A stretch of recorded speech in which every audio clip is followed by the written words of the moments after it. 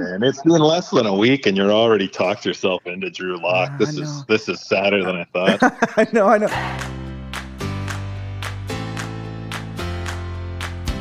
It's the H-Dog Pod with your host, Michael Hound Dog Harrison. Hey, welcome to Milestone Episode 80, the Steve Largent edition of the podcast. It's only fitting that I use him for this episode, as he was a Seahawks legend, considering they just recently let go of two other franchise icons in Russell Wilson and Bobby Wagner. Largent was a 7-time Pro Bowler, is first in several Seahawks receiving records, led the NFL in receiving yards twice, is in the Hall of Fame, and had 100 touchdowns, the most perfect of milestones. It's been a while since I've done a podcast, and in that meantime, I went ice fishing, and I was in Nashville for a weekend. Well, let me tell you, that city is epic, but it is a wild trip. Once the Seahawks traded away quarterback Russell Wilson, who likely will also be a Hall of Famer, I had to discuss that and other crazy stuff going on in the NFL, so I figured I'd fire back up the podcasts. What better way to do that than to have on a past guest? So without further ado, let's get cracking.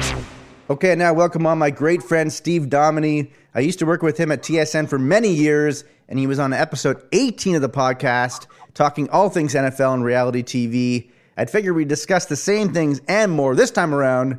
Welcome back to the H-Dog Pod, Steve. Oh, thanks for having me. Your guest list has really dried up here. Yeah, well, I'm glad you said that because, I really am scraping the bottom of the barrel. It's been a while, unfortunately, since I've done a podcast, about a month or maybe 5 weeks or something like that. And I was like, all right, I guess I better start doing them again for this milestone 80th episode. And I was like, you know what? What better way to celebrate that than with a good old buddy, Steve Dominy. So, thank you for coming back onto the podcast, bud. Okay, well, I think what the whole reason you had me on is because I've been calling you, well, maybe not calling, texting you, wondering how you're doing. Russell Wilson, no longer a Seahawk.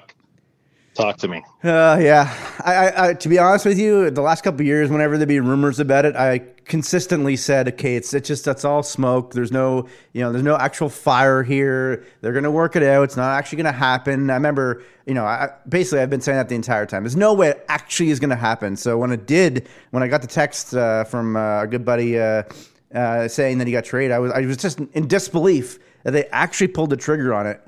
And it goes back many years. It seems like there was some distrust, and obviously Russ wants to cook. But then when he did cook 2 years ago, the second half of the year after, like the first half of the year 2 years ago, he was like an MVP. Then the second half, he was quite bad, actually. And so I think it's sort of the writing was on the wall a little bit. But considering all things considered and the fact that he only wanted to go to Denver, I think they made it pretty well on the trade. Obviously, it all is hinging on whether they can draft well or not, though. Yeah, do you think they'll draft a quarterback in the first round or kind of push it till next year, sign someone, or what do you think the Seahawks do? I figured they might be loading up on picks here for depending on how the legal situation plays out. Full disclosure, we're recording this on March 11th here, so the Deshaun Watson situation, how that plays out in terms of the legal process. I think they might be loading up for draft picks to be able to acquire him, although a few other teams are in the same boat with him, I guess. So an hour after originally recording this pod, the news came out that Deshaun Watson will not face any charges with his pending legal matters. So I figured I'd give Dominy a call to discuss potential landing spots for the star QB. All right, Steve. So the Deshaun Watson, now that he's clear of all legal issues, obviously the speculation is going to ramp up here. What team he's going to go to next? What are your thoughts on the next destination for Watson? Yeah, I guess there could still be a suspension, but maybe, the NFL considers it time served last year. He did get paid, but, he was out of our lives for a year, and I don't know, maybe that'll suffice.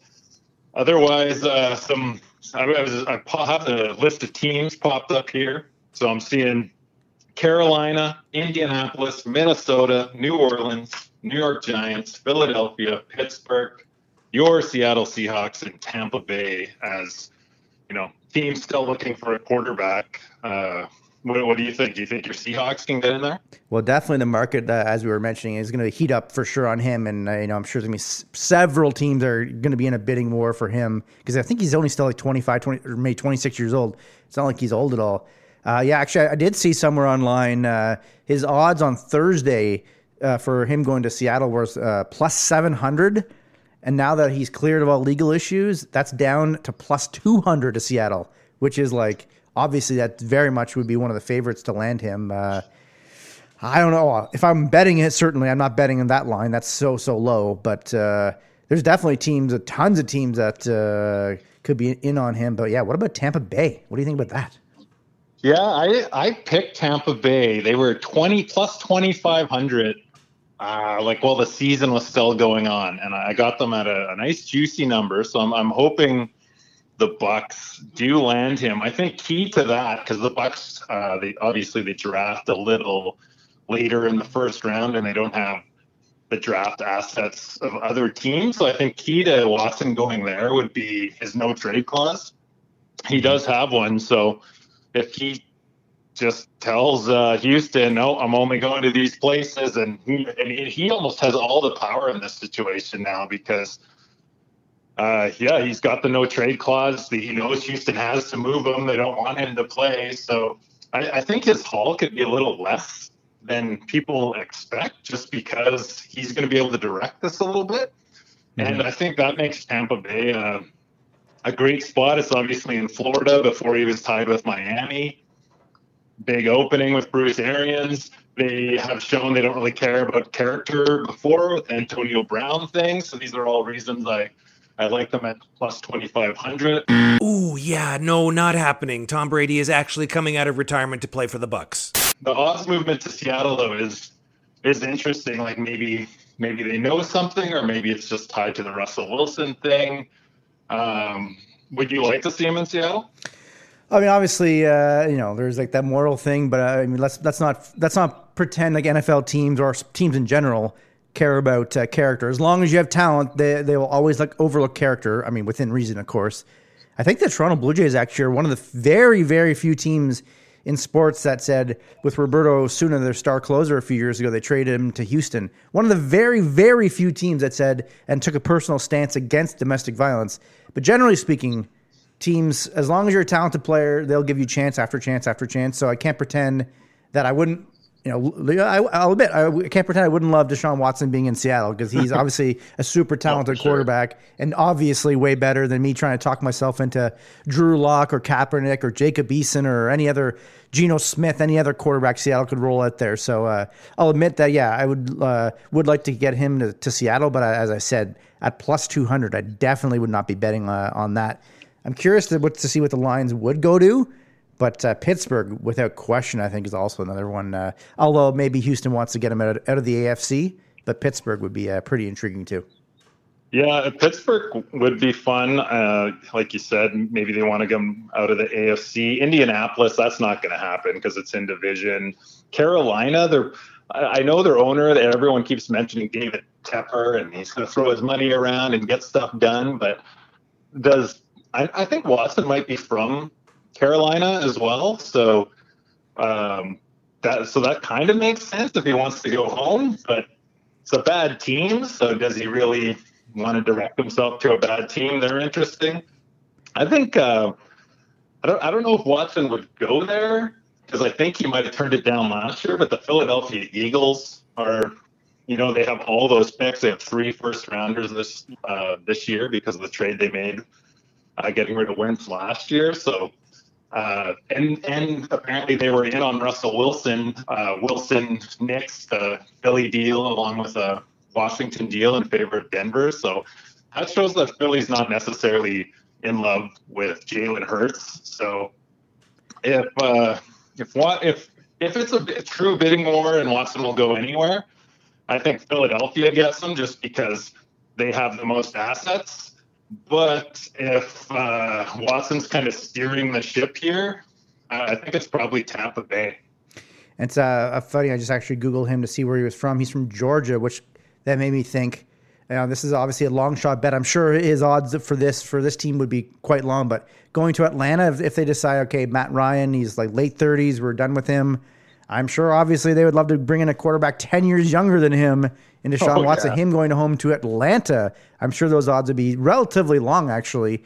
I think that'd be Matt Ryan's interesting. contract is like prohibitive to actually do anything there. I keep hearing like they can't even trade him because it's so big, which seems, it's too bad because a lot of teams like Indy could use Matt Ryan. But I'm excited for this Watson sweepstakes.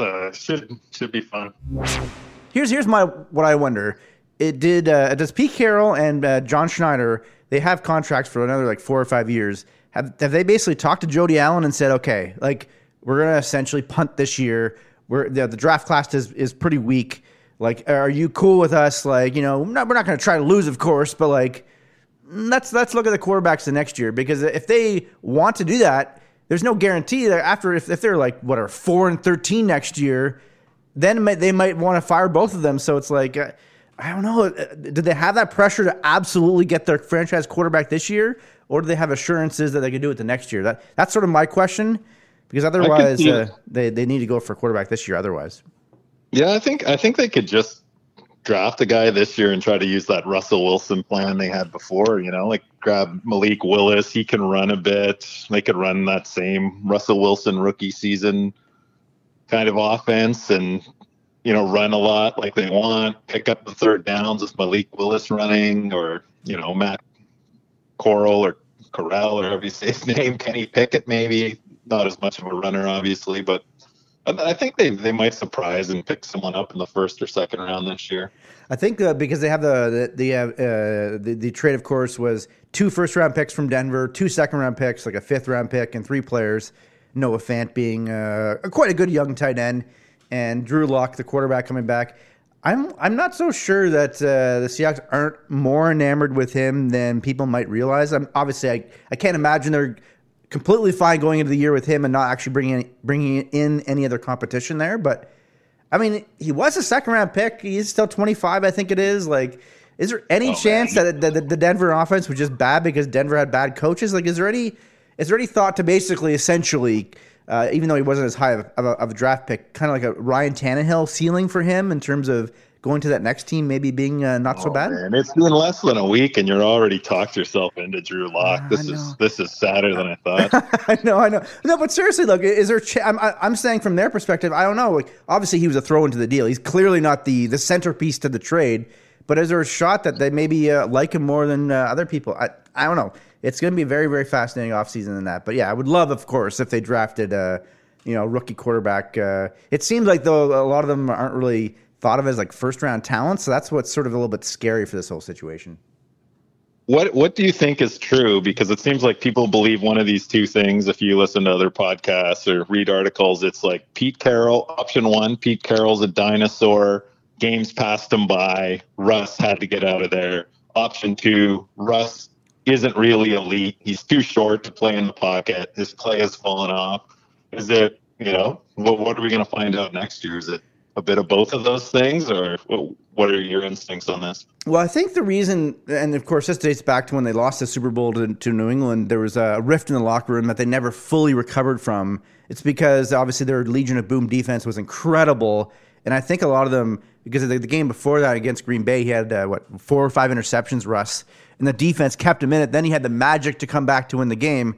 I think a lot of those guys sort of had a bit of a vendetta against Russell, because it's like, yeah, he's able to pull stuff out of the hat in the fourth quarter, but the first 3 quarters, even in their peak years, their first half of every playoff game was horrible, their offense. So I do wonder if people thought they're putting the shackles on Russell, they should let him cook more. And then when they did, like I said, like I already mentioned 2 years ago, first half of the year MVP candidate, I think he was a front runner actually. And then the second half, it was like, what is going on here? Like, he's just making weird throws and getting sacked when he should be throwing the ball away. He was making rookie mistakes that he hadn't made the previous 8 years of his career. So even before the finger injury, Russell has there's some things where you're like, I don't know. So I'm starting to think it's possible Pete, he's not a dumb coach. Whether you like him or not, a lot of people don't like him. Fair enough. But I don't think he's gotten to be as successful as he has been at UFC and now in Seattle by being a dumb coach. I think he realized, you know what, Russell has limitations. Of course, he's a very good quarterback. I'm not going to be throwing him under the bus and saying he's awful now that he's gone. But I think Pete might be onto something, that maybe Russell wasn't quite as awesome as everyone thinks he is. And, well, now we're going to see in Denver. Yeah, I'm interested to see that. I'm also keeping an eye on Indianapolis. Like they obviously have their team is ready to win. They've got Jonathan Taylor, they've got decent defense. I wonder if what they're doing at quarterback after they fleeced Washington in the Carson Wentz deal. Just incredible how much they got from Washington after like Frank Reich was the father figure for Carson Wentz. And just like, went out to get cigarettes from the store, just left him high and dry. And for some reason, Washington is still interested in him. It makes no sense. Yeah, it's a good point you make about that in terms of who the Indianapolis is going to go for. Then, yeah, because obviously, I mean, in theory, the best quarterback out there would be Deshaun Watson. Obviously, Houston's not going to want to trade him within the division. So it is very fascinating as to what is the plan there for Indianapolis. Who do you see them possibly getting there at quarterback? Sounds like Jimmy G is on their radar, but I also heard New Orleans for Jimmy G, and that kind of makes sense to me too, because like how is Drew Brees in those last couple of years that much better than Jimmy G now?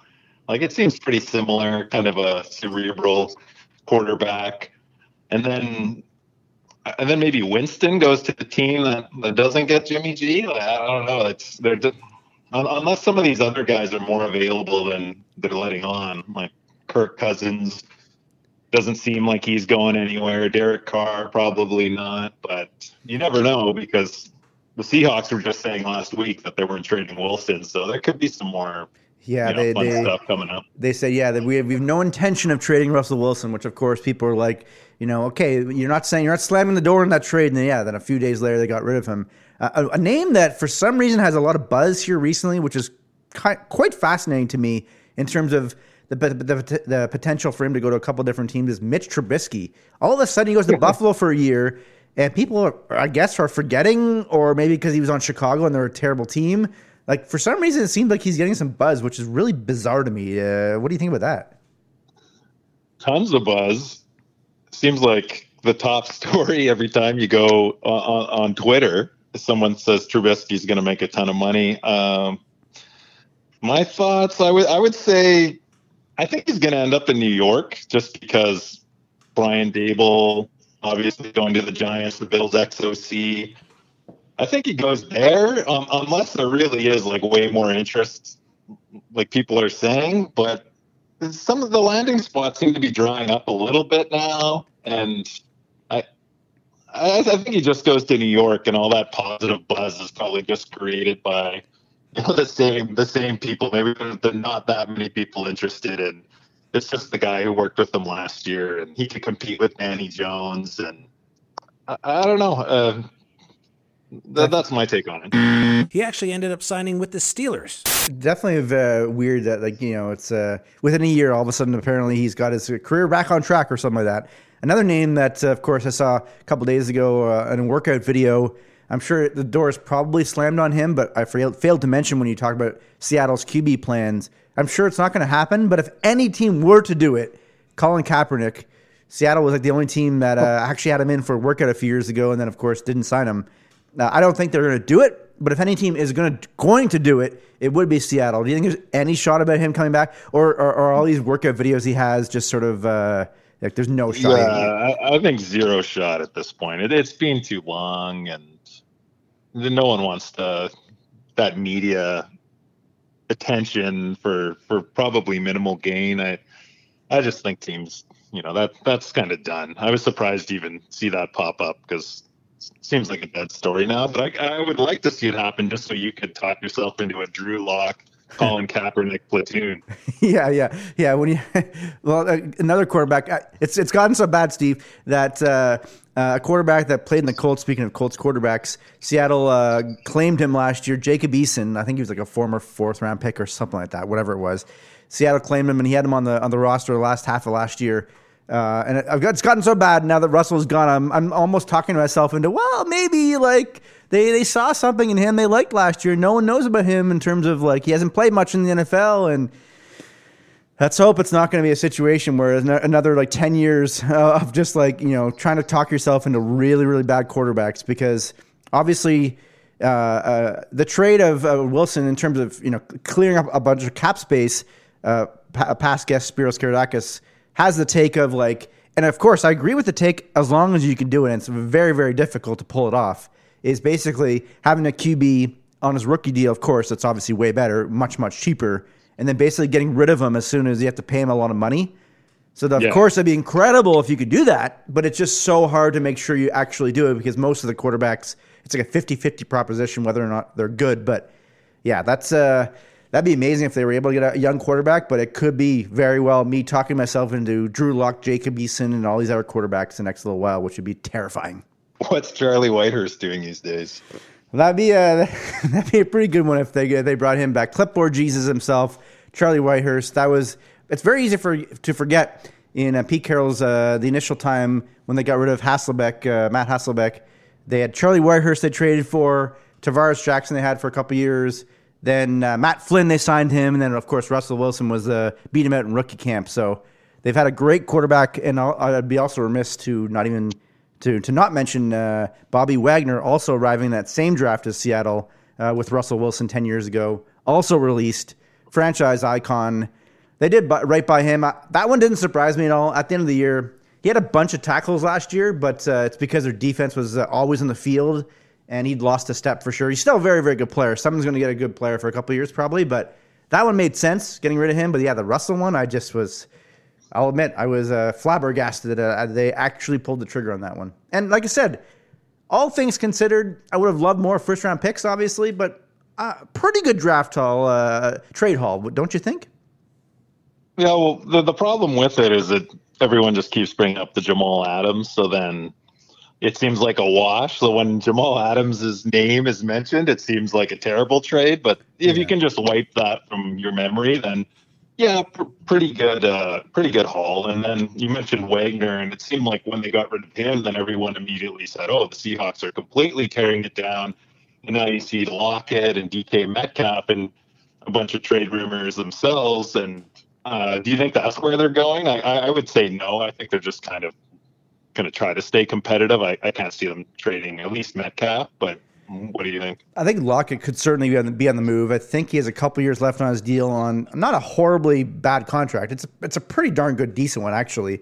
And a comparable player I was thinking about the other day in terms of compensation coming back, Brandon Cooks was traded for a first-round pick a few years ago, and I think anyway. Maybe I'm biased. I think Tyler Lockett is a better receiver than Brandon Cooks. I'm not saying you're going to get a huge haul for Lockett, but I would say like late first-round pick, maybe early second-round pick for Lockett, perhaps. So I could see him being on the move.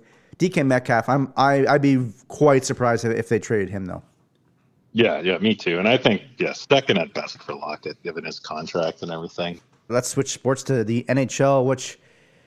Oh boy, your Boston Bruins are, I think, as of this recording, 4 points back of the Leafs. All of a sudden, the Leafs look like they were in the clear for like maybe going to win the Atlantic Division. Boston's well behind them, and all of a sudden, here comes Boston again. I haven't been super closely following the Bruins. What do you think their chances are of making a run, especially with the NHL trade deadline coming up here soon?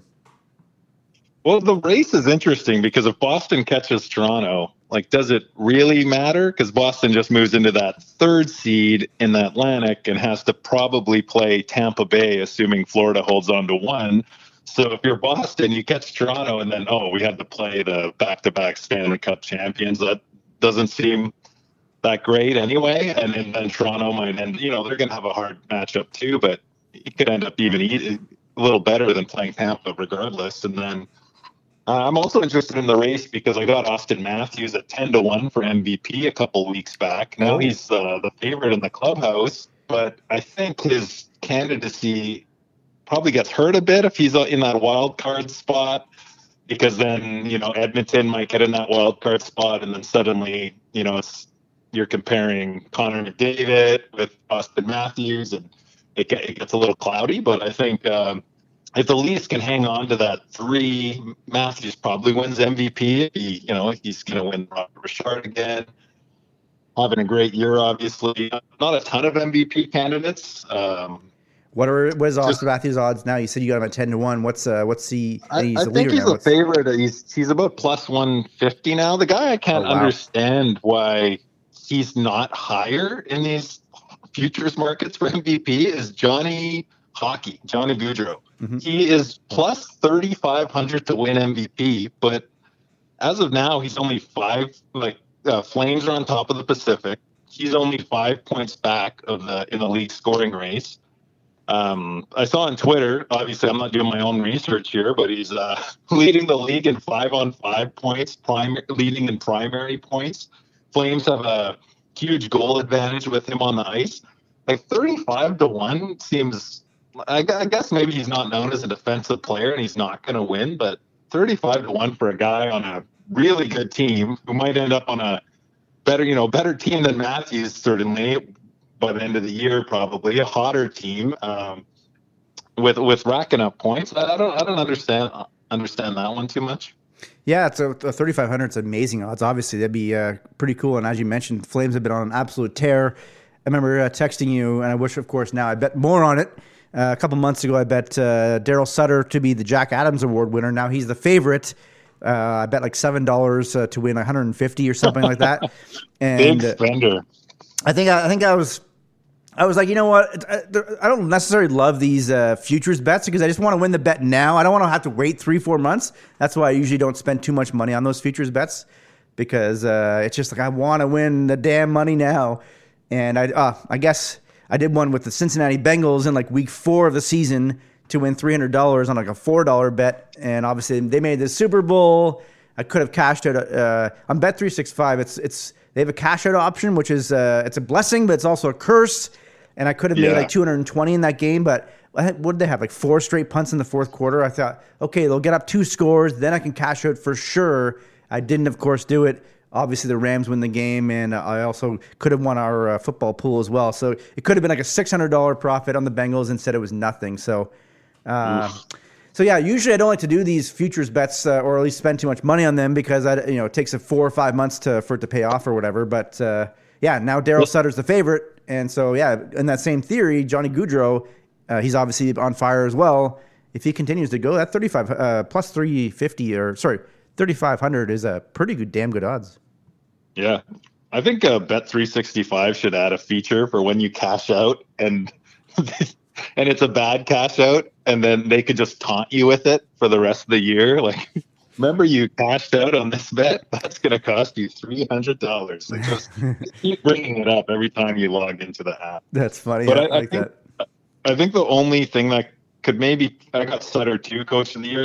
Not as good odds as you, but I think 9-1. I think maybe the only guy who could beat him now is Andrew Brunette with the Panthers. Replacing Quenneville pretty early in the year and then keeping the team on track. First time head coach, so pretty impressive job. Florida might win the President's Trophy. I think he's the only one who could beat Sutter in the race right now, and he's at plus 550, so a decent hedge if for sure. And I think Gerard Gallant is the second favorite, I believe, behind Daryl Sutter, and then it is Andrew Brunette. But Gallant has won before, though, right? Like Gallant, I think, won a couple of years back. So you got to think, just spread the wealth around. Like, it's a bit ridiculous to give him another one. Yeah. Well, I still don't understand that. I'm almost certain he won that with Vegas, obviously, because Vegas went all the way to the Cup final. I can't imagine how he didn't win that award. It's still crazy to me how they got rid of him like so soon thereafter. Like, what was the deal there? I don't think we ever found that out. But that one was so bizarre. He brought an expansion team to the Cup final, and then like, what was it like? Was he even into the? I might have even been into the next year, like 10 games into the next year, they got rid of him. Let me. Was that it? Or I thought that like 1 year had passed, and then the next year they got rid of him and put Pete DeBoer in there. But you might be right. Let me check. I'm going to check that right now. But yeah, it was definitely soon thereafter, and I remember it was like sort of controversial that the way they got rid of him, like basically like, okay, you're going, you're not going to be on the plane with us. You're going home in a cab now. It was like, what? Yeah, you're right. It was a full season after, and then 49 games into the following year, they got rid of him. So very, very bizarre they did that. Yeah, hopefully Daryl Sutter there holds on. I mentioned the trade deadline, of course. It used to be so much better back in the day, obviously, with the trades. Like, you know, when the Red Wings would load up with like veterans like Wendell Clark and Bill Ranford and like all these trades that they would do. Now it's like, you know, the fourth line grinder or like a seventh defenseman. It's always sort of the trade deadline usually doesn't. It always pretty much disappoints, but the potential for something exciting is always there. Do you see Boston doing anything fascinating at all there, or no? Yeah, they're linked to a few guys, and Bergeron is a free agent after this year. I can't see him packing it up, but the pressure is there to kind of go for it. Problem is they don't have a ton of great prospects in the system. So some guys I've heard linked is the defenseman on Phoenix. I'm not even going to try to say his last name. Jacob Chychrun? Yes, you've nailed it. So that guy. Mark Giordano, I was thinking might be a nice fit for them. So I'm kind of hoping they had him, just like get another old guy who's looking for another cup, get him in there. DeBrusk has been constantly in trade rumors, but now he's on the first line. So I can't see him going anywhere because I don't think they'll find a partner who's going to give them something that's good right now. It's not like they're the standard team getting rid of a good player or a decent player. They're not going to want a prospect for him. So I think he stays put. And I think they probably end up with one or two guys, but not like that. Not that star player. I think like Giroux will probably end up in Florida or Colorado, and the top line guys probably go to teams with better prospect pools, and Boston just tries to, 1 foot in, 1 foot out, and and go from there. Yeah, like I said, it used to be so much better back in the day. Like the trade, I remember, being so excited to watch that trade deadline day, and I still am. Like I said, because of the potential of something happening, but it's almost always like I remember years back the Ryan Smith deal that came in after the 3:00 deadline. He went to the Islanders. It was like, holy crap, Ryan Smith! Like it was actually like a big deal the trade deadline day, and now almost always all the big deals actually, if there is any that are any good anyway, they happen like 2 weeks before or like 10 days before. So by the time this episode comes out, there might have been a big deal that happens there. I certainly know the Leafs. They're in a really tricky position with their goaltending because outside of November, their goaltending has been absolutely atrocious, a train wreck. Like sub 900 save percentage every month. Their goaltending, except for November, which was like 950, which was obviously not sustainable. Jack Campbell, of course, injured for a few weeks. They brought Peter Mrazek in this year. He's been an absolute disaster. The Leafs need a goaltender, and it is I don't know, like Marc-Andre Fleury, I guess, is the only name that's sort of interesting out there, but apparently he doesn't want to waive it to go to Toronto.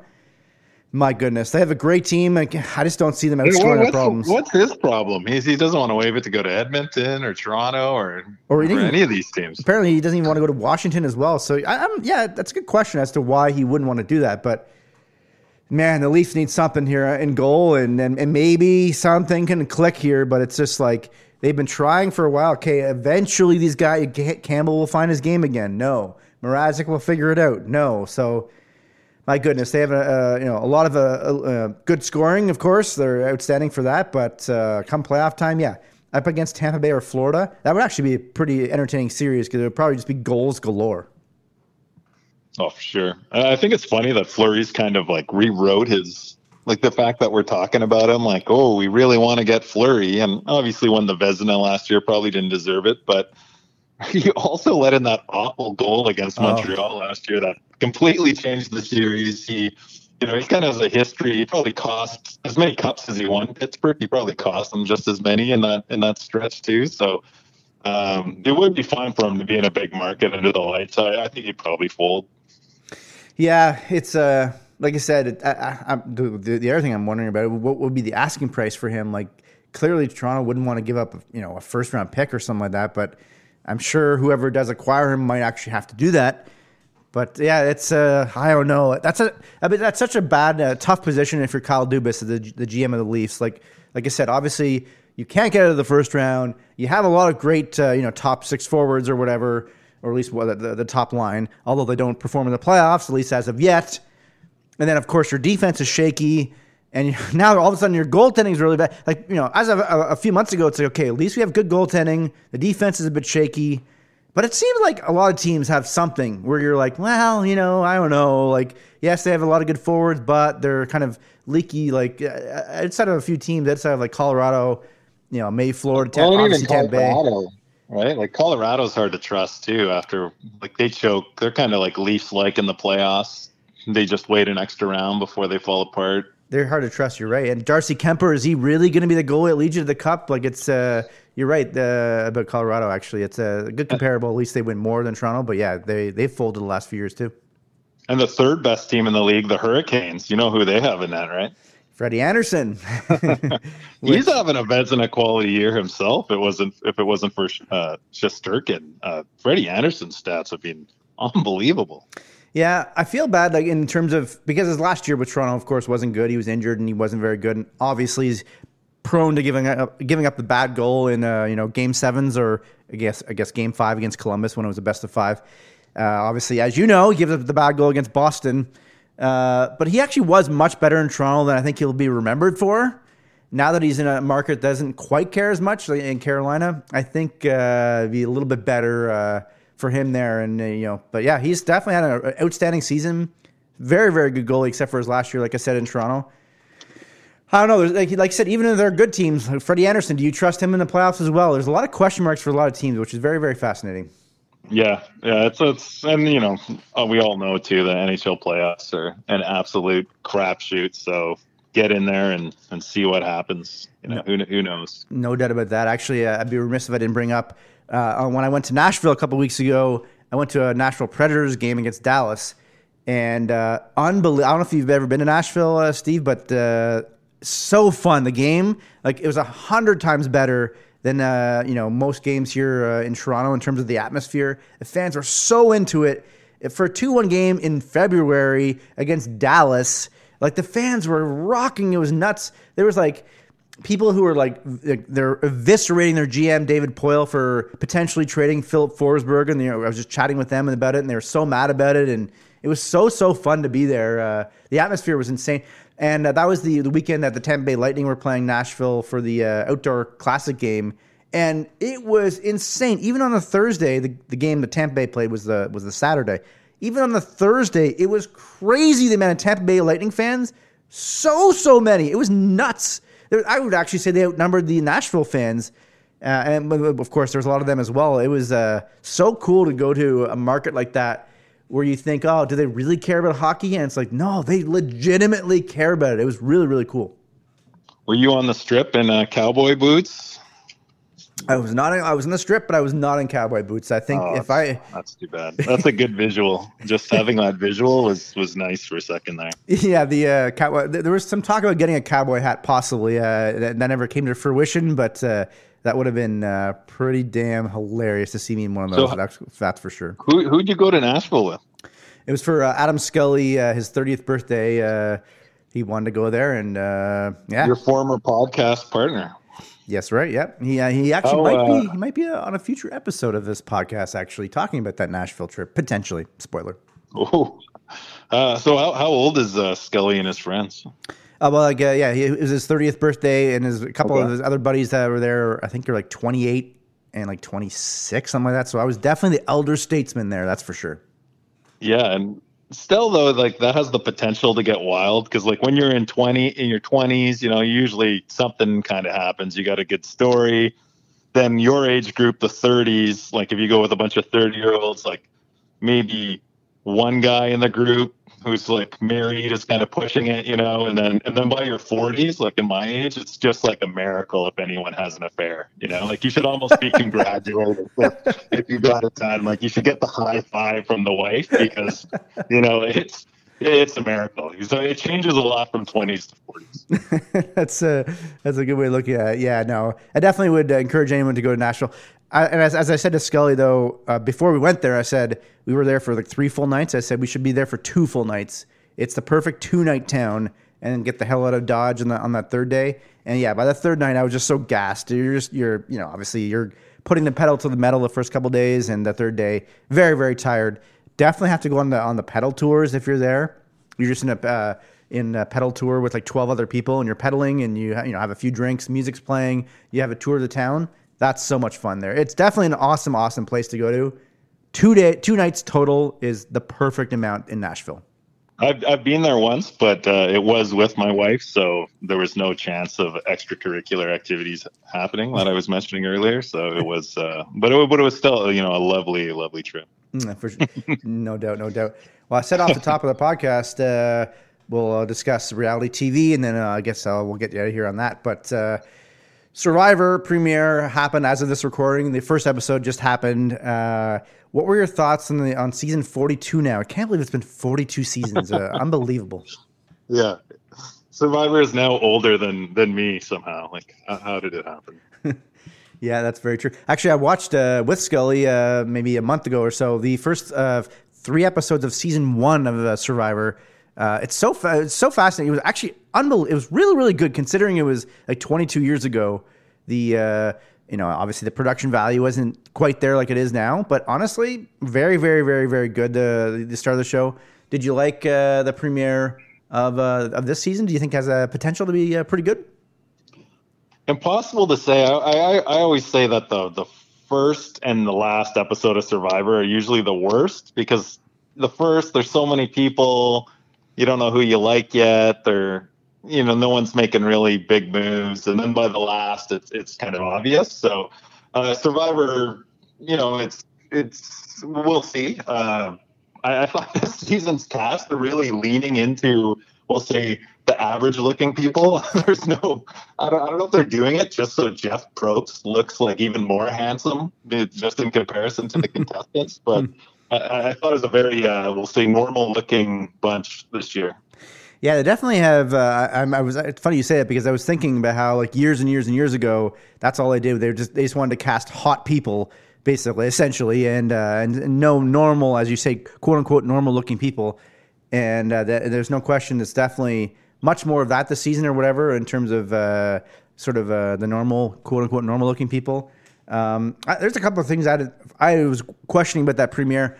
One of the twists was it started last season, and I'm still not clear on it because it was only done once last year and now once this year, is the shot in the dark rule where the dice, if you think you're in trouble, you can play it. 1 of 6 chances that you'll be able to be saved. Of course, in the first episode, the guy did that, and he was not saved. I'm almost certain I know the answer to this, but can you only play that shot in the dark thing once? For the season, like say he played it and he won and he survived. No, I think you can play it next time too. I think. Really? See, that's unclear to me. I wasn't sure on that. If you wanted to anyway, because you lose your vote if you play it. Could you just play it every single tribal council if you wanted to? It's not clear to me, so I wasn't sure. I'm pretty sure the new tweak that I kind of like this year, even though we've already admitted that we watched Survivor 42 seasons in, so there's no need to pretend we're not nerds. So I kind of like that amulet rule that they tweaked. They put in this year. I don't think it was in last year. So to explain, so now a player with 3 players are given like an amulet, and together they can use it. Or if the other 2 leave first, you can use it when the other 2 are out of the game. Is that how it works? I thought that might have some like kind of fun strategy there where you find this thing with the other people, and then now I got to find a way to get rid of this person. So, I end up with this idol myself. It's definitely very fascinating. I can't remember the exact ins and outs of it, but yeah, without question, it's, all 3 of you can work together to be able to get certain things that help you guys. But as you mentioned, if 2 of them leave, then the one person has their own idol themselves. So it's a good kind of way of getting them to work together, kind of, but then eventually, of course, turning on each other. That seems like that has potential. But the thing with Survivor is a lot of times it's just there's so many damn twists in the game. Like I'm sure it's going to happen again this season where it's like it's impossible to keep track of them all. It's like sometimes I just wish that Survivor would go back to basics and have like no idols out there, which would freak them out because of course they'd be expecting an idol to be there. It'd be like that's kind of why I liked, as I brought up, season 1 of Survivor was like it was just a more raw game instead of just like everyone trying to find an idol or a clue or something like that, or an amulet or different things that sometimes I feel it can get bogged down a little bit with all these different twists. Oh, for sure. And it's always the worst when a good player is sent home and they really didn't have a chance because some weird twist hit them. So they couldn't even strategize for it. And and then they're just voted out and they're gone. And it's just because the game probably, they added too many tweaks. Well, that's what happened a few years ago. It was fascinating for it to happen the one time. I would not want it to happen again. Cirie, I think it was like the final 7, I want to say, or 6, something. I think it might have been 7. And she had to leave the game. No one voted for her, but because all the other 6 players had some sort of idol, immunity idol, hidden idol, safety. There was all sorts of different things. Everyone else had something and she didn't, so then she left the game. It was fascinating for the first time it happening because it was kind of cool. You'd never seen that before. But so I wouldn't want that to happen again. So let's hope it doesn't because, as you mentioned, especially when it's a great player, who cares when it's someone that isn't a very good player? But that hurt for Sarika. She was playing such a great season that year, and for her to leave that way, that was definitely a bit ridiculous. Any predictions for this year? I know first episode you can't really tell, but I think definitely I feel the star of the season, at least the first episode anyway, was Marianne. Very, very fascinating. She was the girl who, we'll get to him, I'm sure, in a sec here. When Jackson had to leave the first episode, he had to get medically evacuated from the show. She cried like someone died right away. It was like, holy, I understand you being upset, but it was like, holy. But I think she might be a little much, like she wears her heart on her sleeve too much, and it's going to get on someone's nerves with, there was like a laugh track on the whole episode too with her, and then it sounded like someone was dead when. It's so weird, right? But she's actually from Ajax. There's a couple of Canadians on there. Her and Omar are Canadians. I didn't realize she was Canadian until I looked at their profiles. I didn't know. That's kind of cool. That she definitely seemed like she would be quite a good star this season. I don't know how long he'll last, but. I can't remember the guy's name, but basically the guy was a Tarzan. He was like a massively built guy, and just Jonathan. Yes, yeah, he was. He seemed like he could be pretty good for a few episodes anyway. Yeah, and Mike Turner, that guy had like the typical New York accent. Seems you always need like the New York accent in Survivor. The firefighter guy, I think. Yeah, I think so. Yeah, and he was like, "Oh, I hope everyone thinks I'm a tough and gruff guy or whatever." And my initial impression of them, I was like, I don't know if the cast is very good, but I did warm up to them eventually. I thought that was decently good. Of course, I always love, 42 seasons in, there's always that one guy, a rock, was like barking orders, trying to tell him how to make the shelter. It's so funny to me. I can't remember the guy's name. I think it was Brad last season. He was like dropped into the show. You would think he'd never watched the show, and it was like, oh, who do you think we should vote off? And he's like, I think I should vote off you, like right to the girl's face. That guy was hilarious because he just didn't know how to play the game at all. It's like awesome to see when someone just doesn't get the social cues and stuff. So this rock guy has potential, I think, for being like a very bad player outwardly, which would be awesome, like Brad was. And of course, as well, she almost got voted off first. I believe her name is Tori. She's a therapist, the blonde girl. She looks. I don't know if you agree. She looks identical to Kaylee Cuoco. What do you think about that?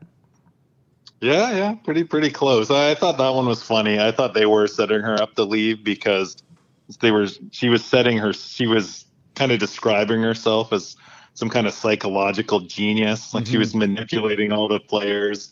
And then, I thought she'd get the boot right away. I think she is close behind, though. She seems very annoying.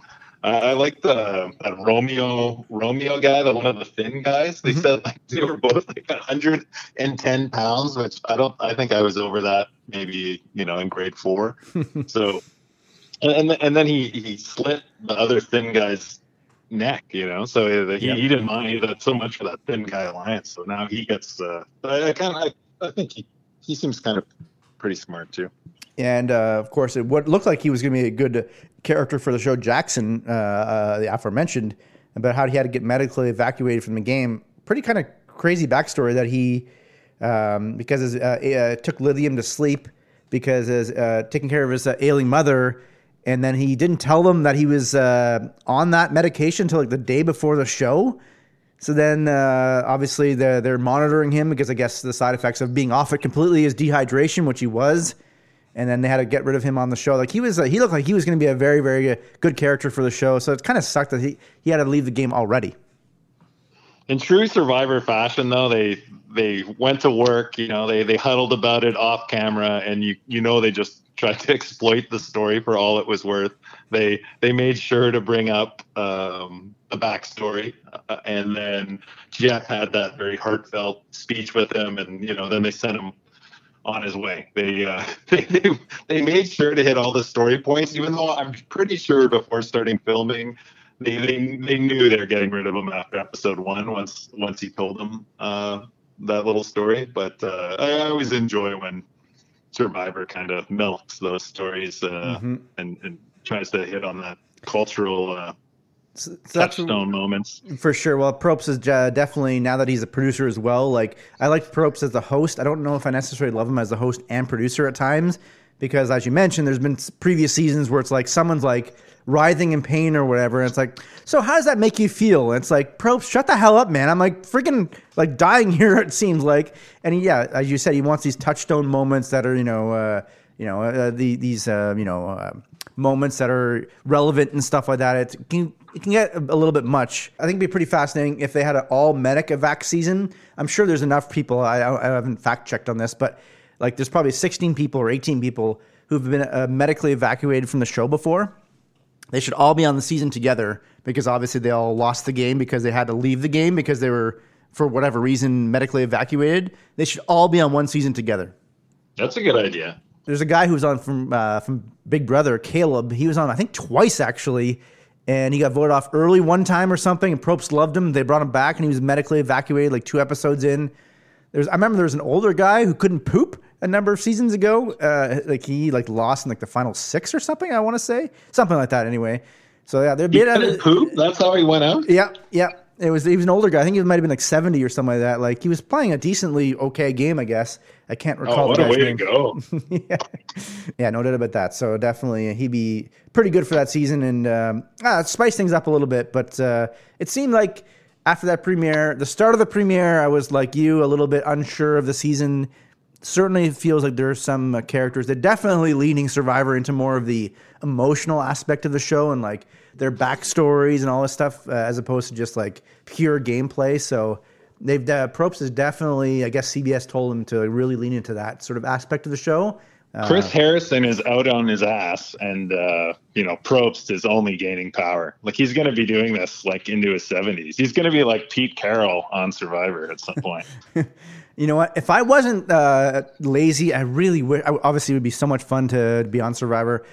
Just making the audition tape video would be that's my main impediment to even getting a chance to being on, because I unfortunately get too lazy and don't actually make one. But how hilarious would it be if we don't talk for a while and it's like, well, I haven't heard from Harrison for a while, and it's like, oh, because he's on the island right now playing Survivor. That would be so much fun. You got to apply. You've got your resume. You've got all these pods. You're an interesting character. You're exactly what they're looking for. Especially now, like I said earlier, they're letting uglies on the show. You're perfect. Well, on that note, for that compliment, I guess we'll end the podcast. Thanks a lot for that one, Steve. But no, obviously, been an awesome podcast. Thank you so much for being on. It's been a blast, my friend. Yeah, thanks for having me, and I just wish you the best, and hopefully you can get some better guests that people have heard of in the future. That was a blast catching up with a great old friend, Steve Dominy. He always rankles me about the Seahawks, considering he doesn't have a team, and so he can get under my skin about them. It must be so much fun to watch the madness that is the NFL without actually having a vested interest in any one team. I'm so jealous of that. Here's hoping the NHL trade deadline is wild, that Daryl Sutter ends up being the coach of the year so I can win some money, and that Survivor ends up having a strong season again. By the way, since Major League Baseball has agreed on a new labor deal, I'm sure the next pod I can discuss, hopefully, a bunch of cool signings and trades. Thank you for listening to episode 80, another milestone episode of the H-Dog Pod. Bang. This has been the H-Dog Pod with your host, Michael Hound Dog Harrison. Bang. Bang. Bang. Bang. Bang. Bang. Bing. Hey, welcome to... Oh, boy. Oh, dear.